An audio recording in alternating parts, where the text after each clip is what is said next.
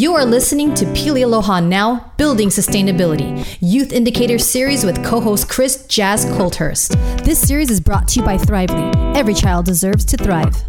Building sustainability is about bridging the gaps in definitions, understanding, and trust when implementing sustainability, while innovating with empathy in order to have a sustainable future for our current and future generations. The youth are key indicators of how we are doing as a society. Hello, everyone. Welcome to the 7th episode. This is Pili Aloha Estal, and with me is Chris Jazz Colthurst. Hello, Chris. Hello. Last episode, we welcomed Professor Dr. Thielking from Emden, Germany.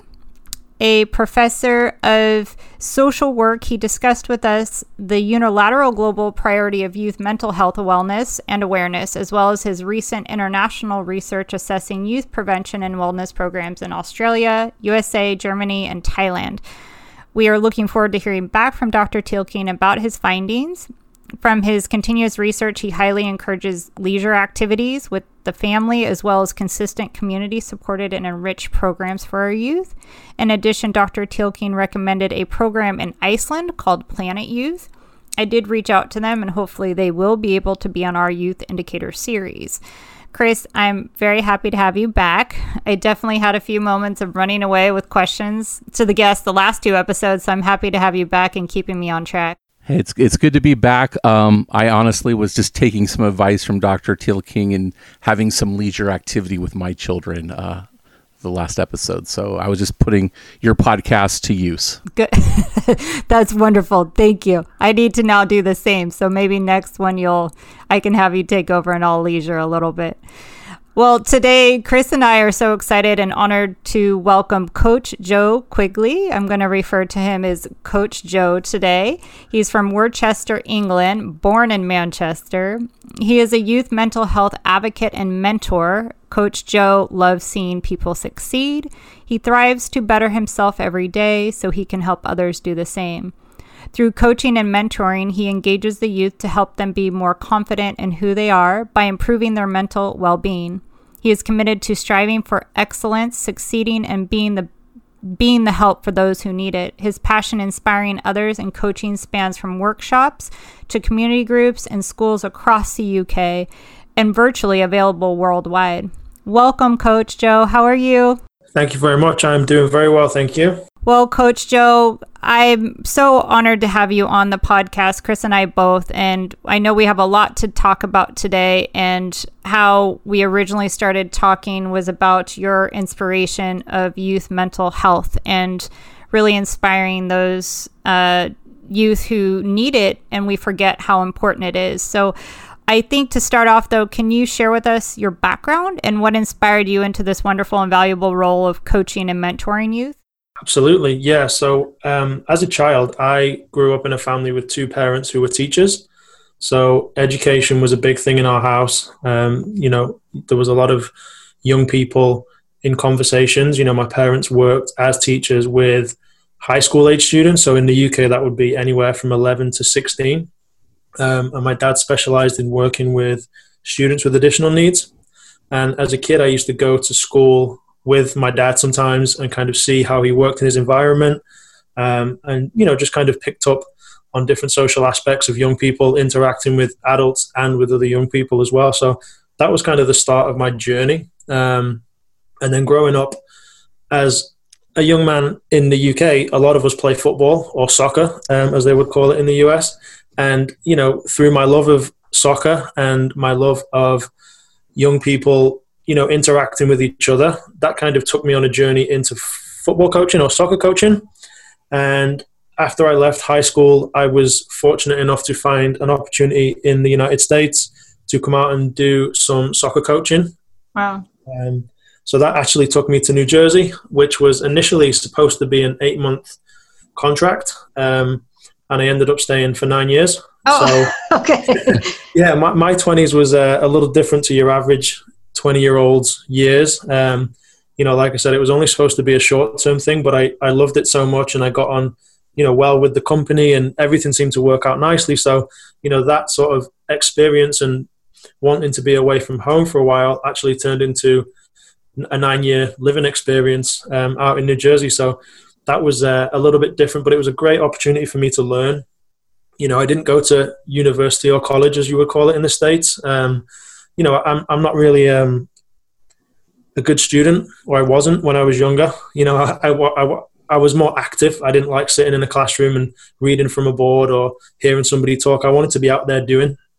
So I took the decision when I was about 16 or 17 to not go to college and go out and work and learn that way. Just to reference, in the UK and a lot of European countries, that's kind of when you decide. It's different than here in the States, where it's kind of at 18 you make that decision, but just so people can reference that who may not understand that. Yeah, so in this country, you finish high school officially at 16 years old, which is a very young age to be making the decision of what you want to do for the next phase of your life.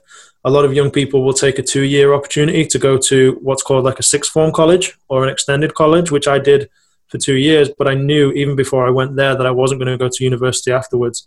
So my journey into coaching kind of started when I was about 14 or 15. Wow. Just going with my dad, who was working as a coach, you know, for a local company in Manchester, and, you know, just going along, taking part in the sessions as a player, but also learning what it was to be a leader, you know, learning what it was to stand in front of a group of children and explain not only the game of soccer, but also, you know, show them a good path to take in life. So that was how I started coaching or soccer coaching. And that's kind of evolved over time into me now working more as a development coach, a life coach. I mean, there's so many names for it. But I see myself now as a mentor and as a coach to young people, not coaching through sport, but now coaching through the situation that they're living in, whether it's, you know, a difficult situation, whether it's a comfortable situation, whatever it is. If they need support, I try and be there as much as I can. That is wonderful. And I think what really inspired me when I first started reading about your work and we started conversing is obviously the mental health awareness and wellness is such a big turn of events for us right now as a society, and really paying attention to our youth in that. And you kind of already were leaps ahead of it. But so being able to have you on this podcast and talk to you about your observations through those times, because I feel like, not that we're trying to catch up with it, but it really is kind of vital right now in a lot of the areas that we discussed. And, you know, so thank you. Thank you for sharing your background. Yeah, my pleasure. You know, in previous episodes, we like talking about statistics. We talk about metrics and numbers. We've talked with Dr. Barone and Dr. Tilking. We were wondering, Coach Joe, can you share with us some statistics that stand out to you in terms of youth mental health awareness and concerns? Absolutely, yeah. So in this country, mental health has become a very prominent topic in more recent years. So some of the statistics from the last couple of years, 1 in 4 people will experience mental health issues each year. And that's not specific to young people, that's specific to just the population in general. But then if you narrow it down to younger people, about 50% of mental illness in life starts by the age of 15, and then that increases to 75% before the age of 18. Wow. So in this country, when you're talking about 15 to 18, that's when you're leaving high school. You're either going into 2 years of further education, or you're going into an apprenticeship, or you're going straight into work. So it's that kind of time where, you know, what does life hold for a young person once they leave school? In terms of, you know, narrowing it down even further to gender, you know, you're looking at young women aged 16 to 24 are 3 times more likely to experience a mental health problem than men of the same age. You know, there's a lot of pressure on young girls, as there always has been, but I think now with social media, that pressure has increased even further. Suicide in this country is a very big topic amongst men. You know, the suicide rates in this country among men are generally higher in older men, past the age of sort of 55. But when you go and look at the younger generation, under 25, suicide increased by 23.7% in 2018. And that's the last statistic that we could find. So, you know, that I don't want to specify, but I would suggest that may have gone up in the last year or two. Hopefully I'm wrong, but, you know, you're looking at 1 in 4 men under the age of 25 potentially taking their own life before their life has even started, which is a real shame.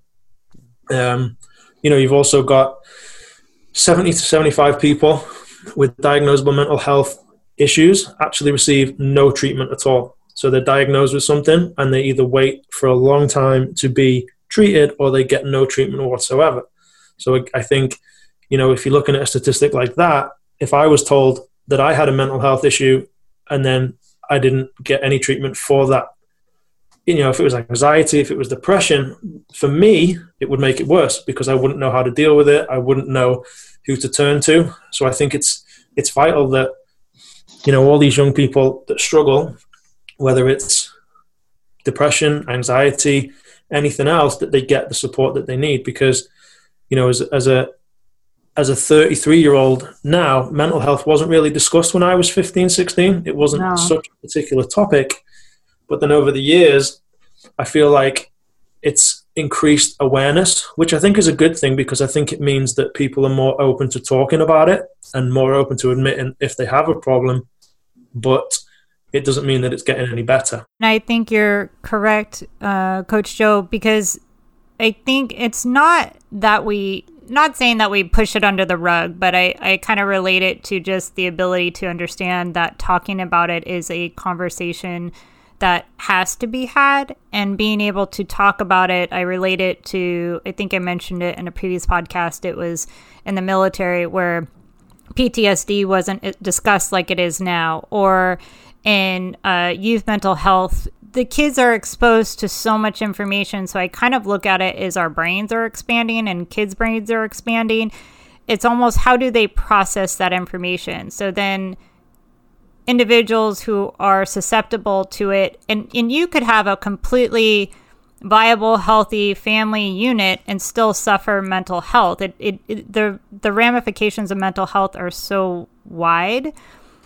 So I think what we had originally talked about, Coach Joe, was trying to understand the breadth of mental health. And obviously in the last podcast I've talked about with Dr. Broen and Dr. Thielking is we're looking at prevention and programs to work on mental health. But I think what I really liked about your work and what you're doing is understanding where the issues come from. Because if we understand where the issues are coming from, then we can address prevention and have those conversations and try to implement programs that are effective for those situations and communities. Or, I think everybody has mental health awareness programs that they need to implement in their communities and systems and in their societies. You talk about your concerns, which include school pressure, unreported abuse, bullying, and unrelated social media and unregulated social media. And without fully understanding the reasons, we cannot change the directions. Can you talk a little bit about some of the reasons maybe why mental health is becoming more talked about, or why it needs to be, and then what does that look like going forward? Going back to young people, when you're a child, you're supposed to enjoy life. There's supposed to be nothing to worry about. You're supposed to be free. It's carefree when you're a child. You think of when you're an adult, you go to work and there's pressure at work, there's stress with a job, there's commuting, all of that comes with adult life. And I think as adults, we understand that. But as a child, for me, shouldn't be under pressure. And I've worked in a school in the environment full time. And some of the kids were really struggling because there was a lot of pressure, and it's not the teacher's fault. Don't get me wrong. Teachers are fantastic. They do an amazing job with our young people, but teachers are under a lot of pressure as well. Teachers are under pressure to get results, to teach the children, to make sure lessons are planned appropriately, to attend meetings, to, mark books. They have a lot of pressure as well. And I think that kind of filters down to the young people. And when young people are under pressure, they don't have the mental capacity. Their brain isn't fully formed yet, so they don't know how to deal with it properly. So I think that's where we as a society have to try and take the pressure away from them, because in this country, and I think it's the same in the States with SATs, when you leave high school, you leave with what we call GCSE results. So at the end of your final year of high school, you sit your exams, and I think back to when I was a kid, and the conversation hasn't changed that much. There's still a lot of pressure to get good exam results when you leave high school. So I think a lot of children are put under pressure, not only by schools, but by parents, by peers. They also put that pressure on themselves that they have to get good grades. Otherwise, they think they are a failure.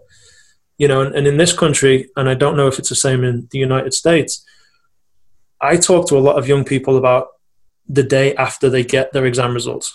Because when you're in high school in this country and sort of the last 2 years of high school, a lot of talk is about your GCSEs, which are your final exams, and then what we call results day, which is the day the students go to school, they pick up the results. It's about 2 months after their final exam. I always talk to the students about life after results day, because they can't see past it. They just can't, because it's all they hear, it's all they know. I'm sure they have thoughts about what their life is going to be like when they're older, and, do they want to be like their parents, or do they want to be like somebody they see on TV? But in that sort of final year of high school, results day is the only day that seems to matter, which, yes, it's important because, good exam results then decide when you go to college or where you go to college, which then have a bearing on going to university. Do you want to go to Oxford or you just want to go to a local university? Obviously better GCSE results has an effect on that. But I've got a statistic here in front of me, and I'm just thinking, 18% of students aged 12 to 17 report self-harming. Wow. And, for me, I was lucky growing up. I wasn't really exposed to the darker side of life. I had a very good upbringing. I was very fortunate. My parents really looked after me. But I couldn't even think of one student that I went to high school with that I knew or was even thinking about that person is suicidal, that person, looks like they self-harm, or, they miss a lot of school. And and it worries me a little bit because, I've always been told that your younger years are the best years of your life. You don't have to work, there's no pressure, but, you look at young people now and there is a lot of pressure, and I think you mentioned about social media or information overload. I think that has a huge bearing too. I think social media is fantastic. I think it's brought a lot of people closer together, but I think it's also divided people as well, in the sense that if a young person is being bullied at school, or they don't have many friends at school, and then they go home, and things are happening on social media that they're not a part of, that makes them feel even further away. Or if somebody is bullying them on social media, is it as recognized? Are they going to talk about it? I think it's easy to hide behind a phone. It's easy to hide behind your Xbox or your laptop or your iPad and, make fun of a young person or another person from school. And 1 in 5 kids in this country have reported cyberbullying. Yeah. And that's the kids that report it. Those are the kids that are brave enough to come out and say something. So I think, I'm not going to say these are the exact causes of mental health, but I definitely think that there is a lot of pressure on young people with social media. And because it's not managed, in my opinion, as it should be, among the younger age group, then, who knows what young people are seeing on social media? Who knows what they're being exposed to through computers and through phones? Well, and adults can barely handle social media. So then you put the youth in it, and those numbers are what the concern is. And it sounds silly. Well, not silly. It sounds ironic that social media is what kind of awakened us to mental health. So obviously I always try to take the positive of anything and say, okay, well, if social media has helped us open our eyes to the conversations of mental health, that's wonderful. But it also gives the youth more exposure. So as adults, we have a hard time managing social media. So I cannot imagine bullying, which is an issue, and I think it's always been an issue. It's just the context of how bullying exists within that age, especially in what they call, well, I guess it would be middle school years.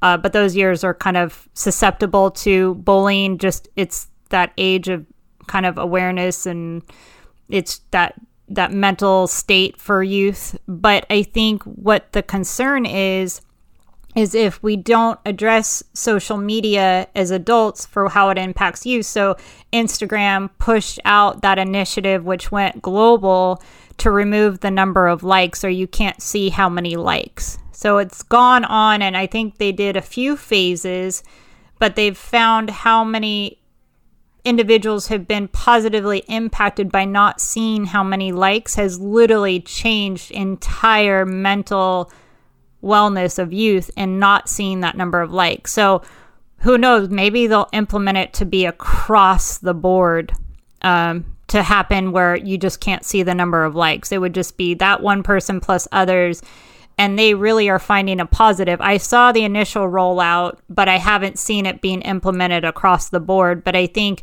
again, taking the medium of social media to help bring in the awareness, but we also need to address it. We can't just sit by and analyze it, which I think Dr. Thielking had mentioned, that, yeah, it's great. We can all talk about this and read it in a paper, but let's put our awareness, and we know the numbers are going in the wrong direction, which is continually being voiced, especially in mental health and suicide numbers in youth, and we need to change that direction. I don't think we can just always sit around and talk, and we need to have some sort of action plan of what that looks like. So I personally think changing the number of likes, or to me, would seem a very effective tool to do in social media for me personally. Yeah, I agree. And I think, having what we call quote unquote followers as well, who has the most followers? Who's the most popular online?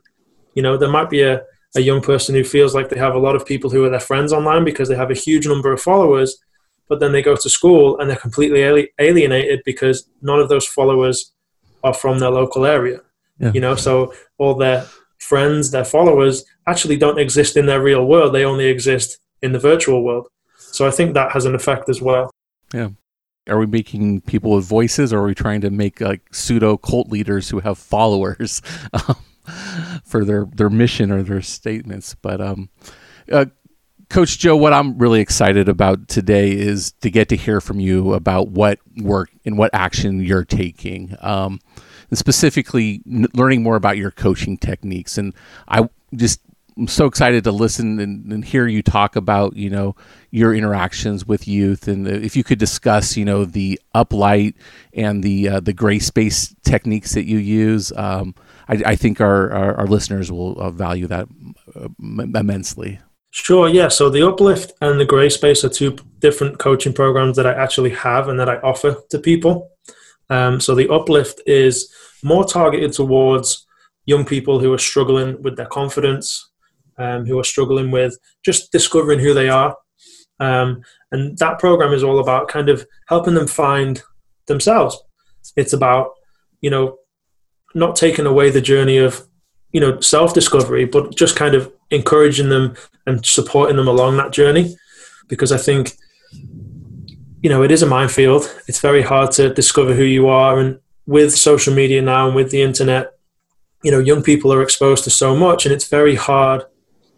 It was for me anyway, to kind of narrow down who I was when I was that age. And I can imagine now it's even harder. And I've had conversations with a lot of young people, especially young girls, but also boys as well, who will say things like, oh, I saw this person on Instagram and they're the same age as me and they have X amount of followers.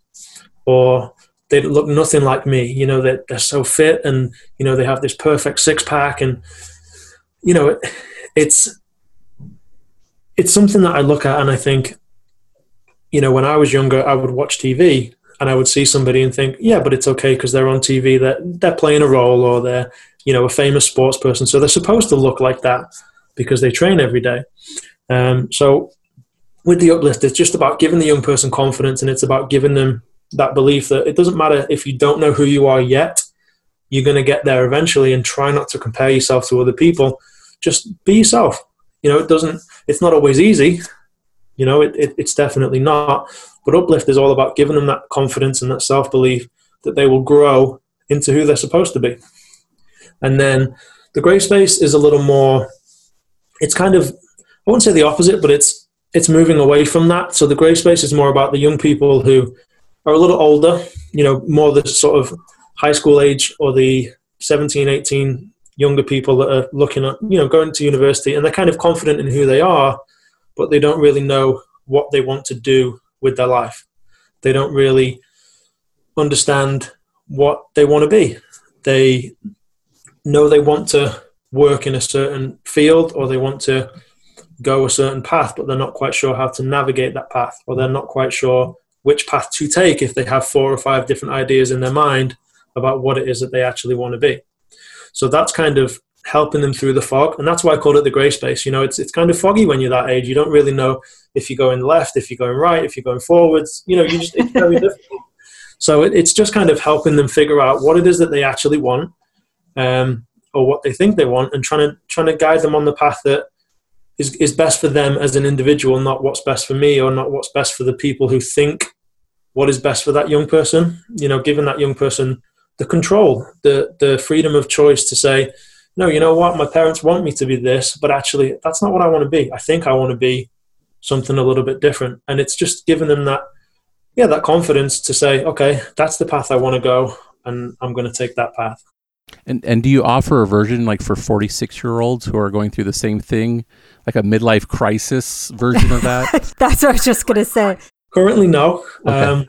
It's something I've thought about, but right now my focus is on the younger generation. Sure. Because I kind of have a gray space going on in my beard right now with the whites and black hairs interacting. So I just needed to ask. And Coach Joe, I mean, honestly, if we could just transform you into a gazillion of you so you could coach us all, youth and adults, I think we would all be doing much better right now. I think you need to write a few books. I have a feeling you might say that you have that in the queue. I mean, I think your techniques are wonderful, and thank you so much for explaining those in a little more detail. And I think a lot of what we talked about earlier, and I think maybe Dr. Brady, who was on our launch podcast, she was transforming Ice Age schools, and it's really about that assessing more. And one of our what we call sponsors for this actual podcast, which is Youth Indicators, is Thrively. So they work a lot on the assessment. So learning what the kids want to do and who they are, instead of just the testing, and really assessing who they are, what they want to be. Because as you said, these are the ages where they just want to understand who they are. And I think if we open up those conversations and use your techniques, it really will be helpful. So hopefully you are writing a book and you can multiply yourself in a gazillion ways so we can all be, positively impacted and learn from you. So, and I think later on we'll discuss a little bit about how we can learn more about your programs and get involved, or, either, get our own coaching, or individuals, families with students and youth to get coaching, even though we now want you to coach us. And do you think for mental health awareness, for getting the numbers back in the right direction, obviously these are 2 techniques that you discussed, can you maybe tell us what you think would be effective? Because I always think of our listeners and how to be effective as a podcast and information and help spread awareness and understanding. How can we best either support your efforts or learn more? And what does that look like as a community who wants to either, I guess, engage their students, their children, their community to getting to learn more about techniques and processes? What would that look like? And how would you advise youth and recommendations to help with the mental health awareness and direction and bullying? And how do we kind of change that direction? Do you have an idea of maybe what that could look like as of today? I think, in my opinion, that the first thing we need to do is look at education. I think education is a wonderful tool for everybody, not just for young people. I think it's something we can all aspire to learn, something we don't know. And I think, from my opinion, when I was in school, education was predominantly done by somebody speaking and the students listening. I'm a big advocate for letting young people have a voice. Young people are not stupid. Young people are still growing, they're still developing, but in my opinion at the moment, a lot of people who are older make decisions for young people. In this country at the moment, with the whole coronavirus situation, a lot of young people are wanting to ask questions about what is post-COVID-19 going to look like for their generation? What is the future going to look like for anyone who is currently under the age of 25? Because at the moment, there is little representation for those young people in high levels of government. There is also very little representation for those young people when it comes to decisions around education, when it comes to decisions around what is best for young people. So personally, I'd like to, if there's something I think I want to implement in my coaching or in a workshop or an idea that I have, and it involves young people, they are my go-to to ask those questions. Because if I'm having a conversation with people my age about what is best or what 16 and 17-year-olds currently want, I think I know, but generally I find I'm way off the mark. And I think, when we have conversations with young people and when we ask them what it is that they want or what do they like or what do they want changing, it's different to what we as adults think because we don't see the world through their eyes. They know how their situation is and we try and perceive it, but it comes from our own perspective. So at times, I'm trying to look at the world through the eyes of a 16-year-old as a 33-year-old, and it just doesn't work. And it's the same for me and my parents. My dad sees the world very differently to how I do, and my generation is very different to his and vice versa. And, I think when you engage young people and you make them feel part of the solution or part of the future or part of the change, they're more open to the change than if you just go to them and say, this is what's happening. And I think that's one thing as a community here in the States, in Canada, in Ireland, in any country.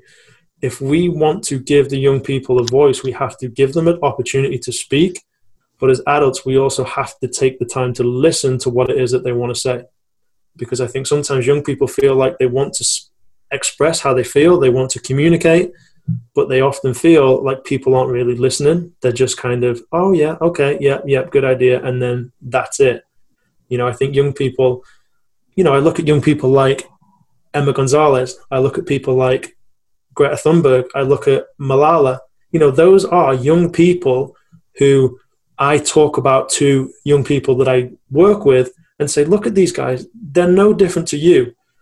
They are just in a position where they may have gone through something very unfortunate, or they're in a position where they've made their voice heard, but they're still teenagers. They're still young people. You can aspire to be just like them.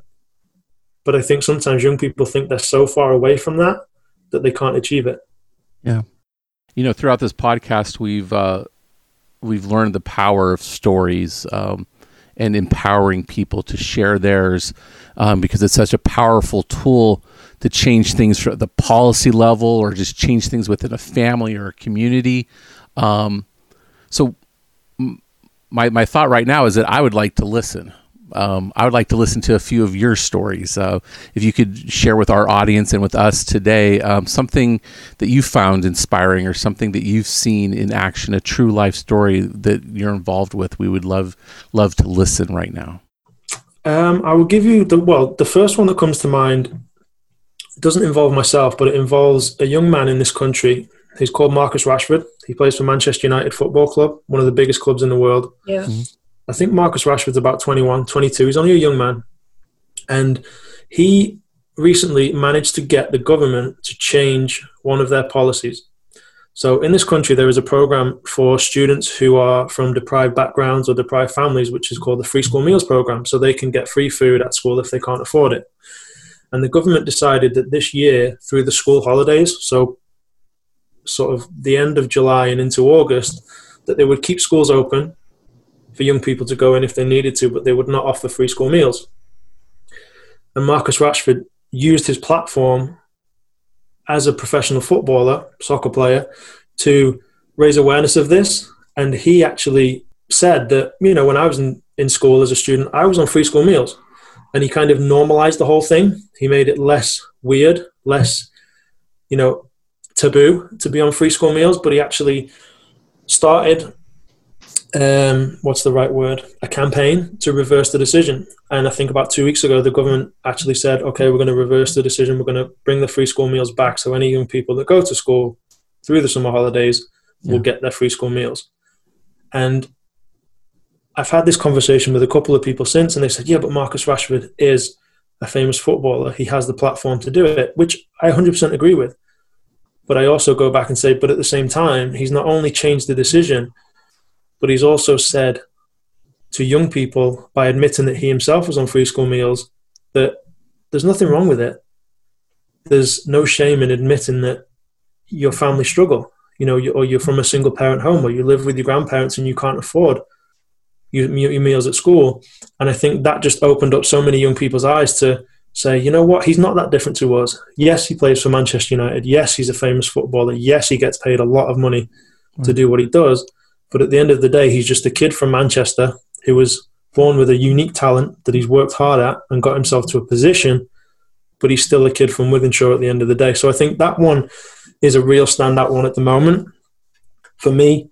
In terms of anyone that I'm involved with, it's hard to pick one because, I meet so many amazing young people.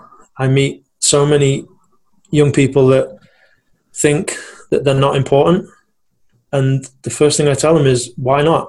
Or I ask them why not. And they say, because I've not done this or I've not done that. Or, they think that just by being a kid is not enough anymore to make you important. They feel like they have to have achieved something. They feel like they have to have done something extraordinary by the age of 13 or 14 or 15. And I think for me, it's just having that conversation with them and make them realize that, okay, yeah, maybe you haven't done anything amazing yet in your eyes, but you're still a human being. You're still important. You still matter to somebody. You don't have to achieve this level of followers or be perfect to be important. And I think, that's what I take from working with young people. It doesn't matter to me what their background is. Generally I don't want to know. I just want to know who they are in that moment and how's their day going? Not what you're doing. It's how are you? Right. Rather than being confrontational and challenging them on something that I don't agree with, or it's just having them realize that they're important and, saying hello or shaking the hand when they walk through a door or, a little fist bump or something like that. Just seeing a young person smile and the shoulders lift up and the chest go out and, just making them feel like, hey, you know what? I am important and I do belong. That's the big thing for me. And I think that's the most important story you could share with us is your story and your experience of what change can occur when those moments do happen with youth. So thank you for that. Yep. Thank you, Coach Joe. And I think, as Chris mentioned, it's listening, and having the ability of you listen to so many youth is so powerful because then you get to share their eyes with others. So I'm excited to follow you, watch you, see the work you do, and then help spread that out and hopefully continue the conversations, maybe in lots of books, or if we can divide you in a gazillion ways, because I think, as Chris mentioned, it's listening, and we have a hard time listening to each other as adults. So we're just having a difficult time. I'm sorry. Did you say something? I didn't hear you. I think as adults, we're having a hard time these days listening to each other. Correct. So maybe if we can redirect that, because we're not having the best ability to listen to each other and we're having to slow that down. But maybe if we can just all focus a little bit more on our youth and listening to them and asking those questions. How are you? As you said, what does that look like if we can all ask those questions? And, as a parent, I try to do that. And I know Chris can speak of that as well. So I thank you so much for sharing those individual stories, because I think those are the ones that I'm excited to see you help inspire others with that. Because, again, it's the pressure, but kids for some reason are feeling that pressure. I think if we can look back at this whole episode, it's just the pressure. So then what can we do to help take that pressure off? And I guess for lastly, what would be the best way? I had this vision as we were all talking of having you, Dr. Brady, Dr. Barone, Dr. Thielking, kind of everybody maybe on a conversation platform, a Q&A, where we can talk about the different, stories and visions of what can we do to help youth to have their voices heard, because I think it's very important. But in the meantime, what is the best way for us to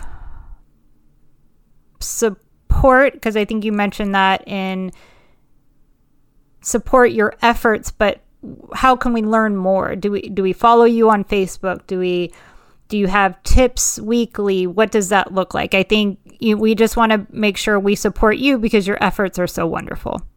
Thank you. I try to be as active on social media as I can. I try to put quotes on my Instagram. I try to put pictures. I try to put little videos on Facebook, and quotes on Twitter and LinkedIn. I'm trying to write a blog at least once a month, just to try and bring ideas to the table. I don't think that we need to do anything drastic at the moment.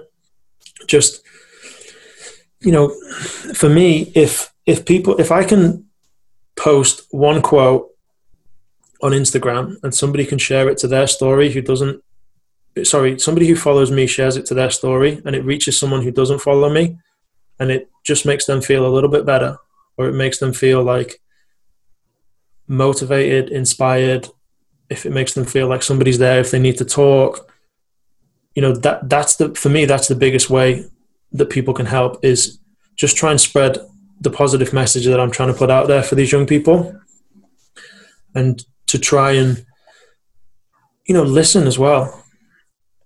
I said I'm active on social media, but I try not to focus too much time on social media, because as much as it has an impact on life, it's not the real world.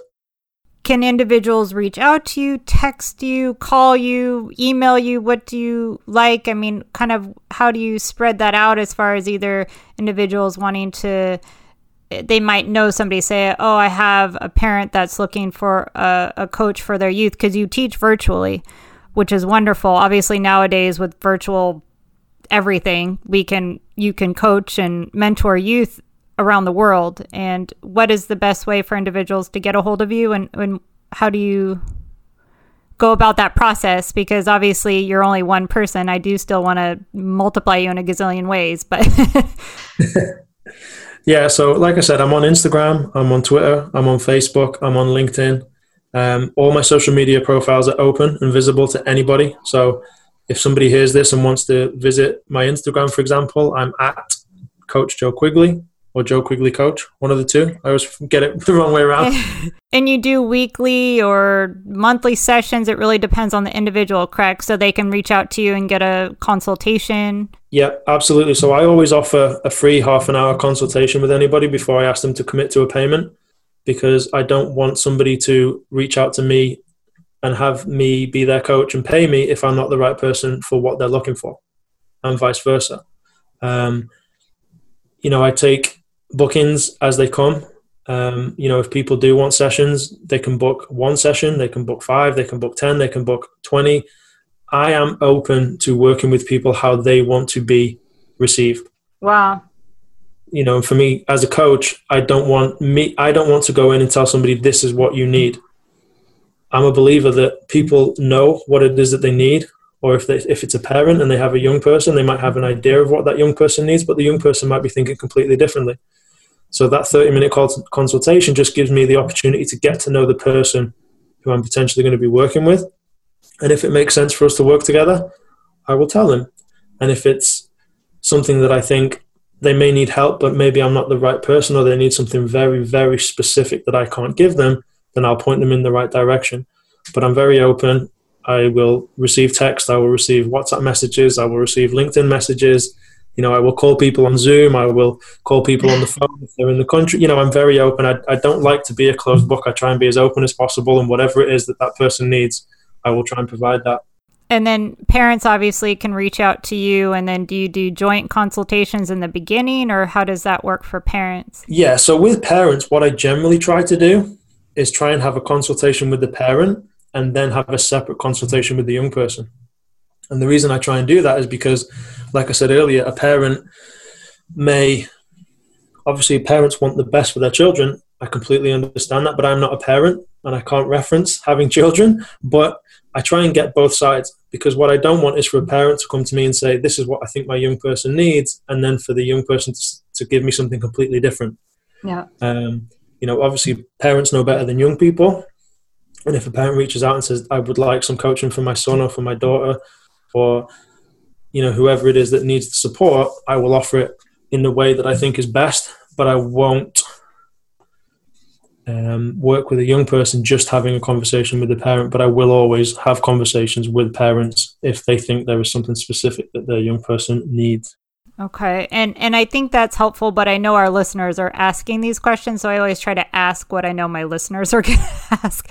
So I guess we'll end shortly, but as an adult, so say I'm very fascinated in what you do, and I would love to have you maybe teach a virtual community session for my school or my community for youth. What would that look like? Could I just reach out to you and say, hey, I'd love to have you teach either do you teach seminars to adults to help children in those coaching, or is it really just more one-on-one? I guess that's my question. No, I do workshops as well. So I've done workshops at schools in the past with large groups of young people. I haven't really done any specific training to adults at this moment in time. I'm trying to focus all my efforts on the young people. Okay. But, I'm open to doing stuff virtually. I always prefer to do stuff face-to-face, but I understand the way of the world, and, working with people from different countries is not always possible. So yeah, virtual conferences, I can record videos and send them ahead of time. Like I said before, I'm very open to what it is that people need. So if a teacher came to me and said, can you come into school and do a specific session for an hour? Yes, I can do that. If someone says, can you do a half day with a group of 7 or 8 young people that are really struggling over Zoom? Yes, I can do that. I will always try and accommodate the needs of the client or the person who reaches out to me as best I can. I have a feeling your inbox is going to grow over time just because of the needs and where we're at right now in society. But knowing that, I think, is very helpful, so individuals can learn about some of your processes, which you and Chris discussed earlier. And I really appreciated the uplift and the grace space. So I think knowing that you're available to not necessarily, like you said, train adults, but help adults maybe learn more about your techniques, so then they can recommend you to maybe teachers and showing some virtual training, because I think that's going to be a little bit more normal now. So I'm excited to see about some more of the programs that you instill. So definitely make sure you share with Chris and I any upcoming new videos that you might have, programs, and vice versa. If people reach out to us about you and want to know more, we're very similar to you, very open book. That's the point of this, is just really helping open those conversation and doors and sharing with us something. So if you have a new video that you found is very effective that you've been sharing with community programs and techniques and trainings, always share that with us so we can get that out to individuals. And again, thank you so much. And I learned so much. I'm excited to hopefully have you on a later episode and talk more about just all the work you're doing. So thank you so much. Thank you very much for having me. I really appreciate it. Cheers. Thank you, Coach. Bye-bye. Bye-bye. Kara Finkenberg, founder of the Kara Co. and board member of Jewish Family Service of San Diego, the Jewish Federation of San Diego, ADL San Diego, and the JCC and CJC at the Lawrence Family Jewish Community Center. She is passionate about community, heritage, music, and youth. She has an insightful background helping us listen and learn how we can build a better future through local community efforts. Her heritage and professional talents in PR are felt in all she does, and her efforts influence youth's positive mindset, helping them to grow creatively, influencing and modeling a bright future. We'd also love to hear about your youth and sustainability stories, or to be a guest on this podcast, visit cityindesign.com. Be sure to follow us on Facebook, Instagram, and Twitter at PiliLohaNow, #Building Sustainability. Tag and share with us your community programs, successes, and concerns so we can help spread the word. For Pili Aloha Now, Building Sustainability Youth Indicator Series, this is Pili Aloha. And this is Chris. Thank you for joining us.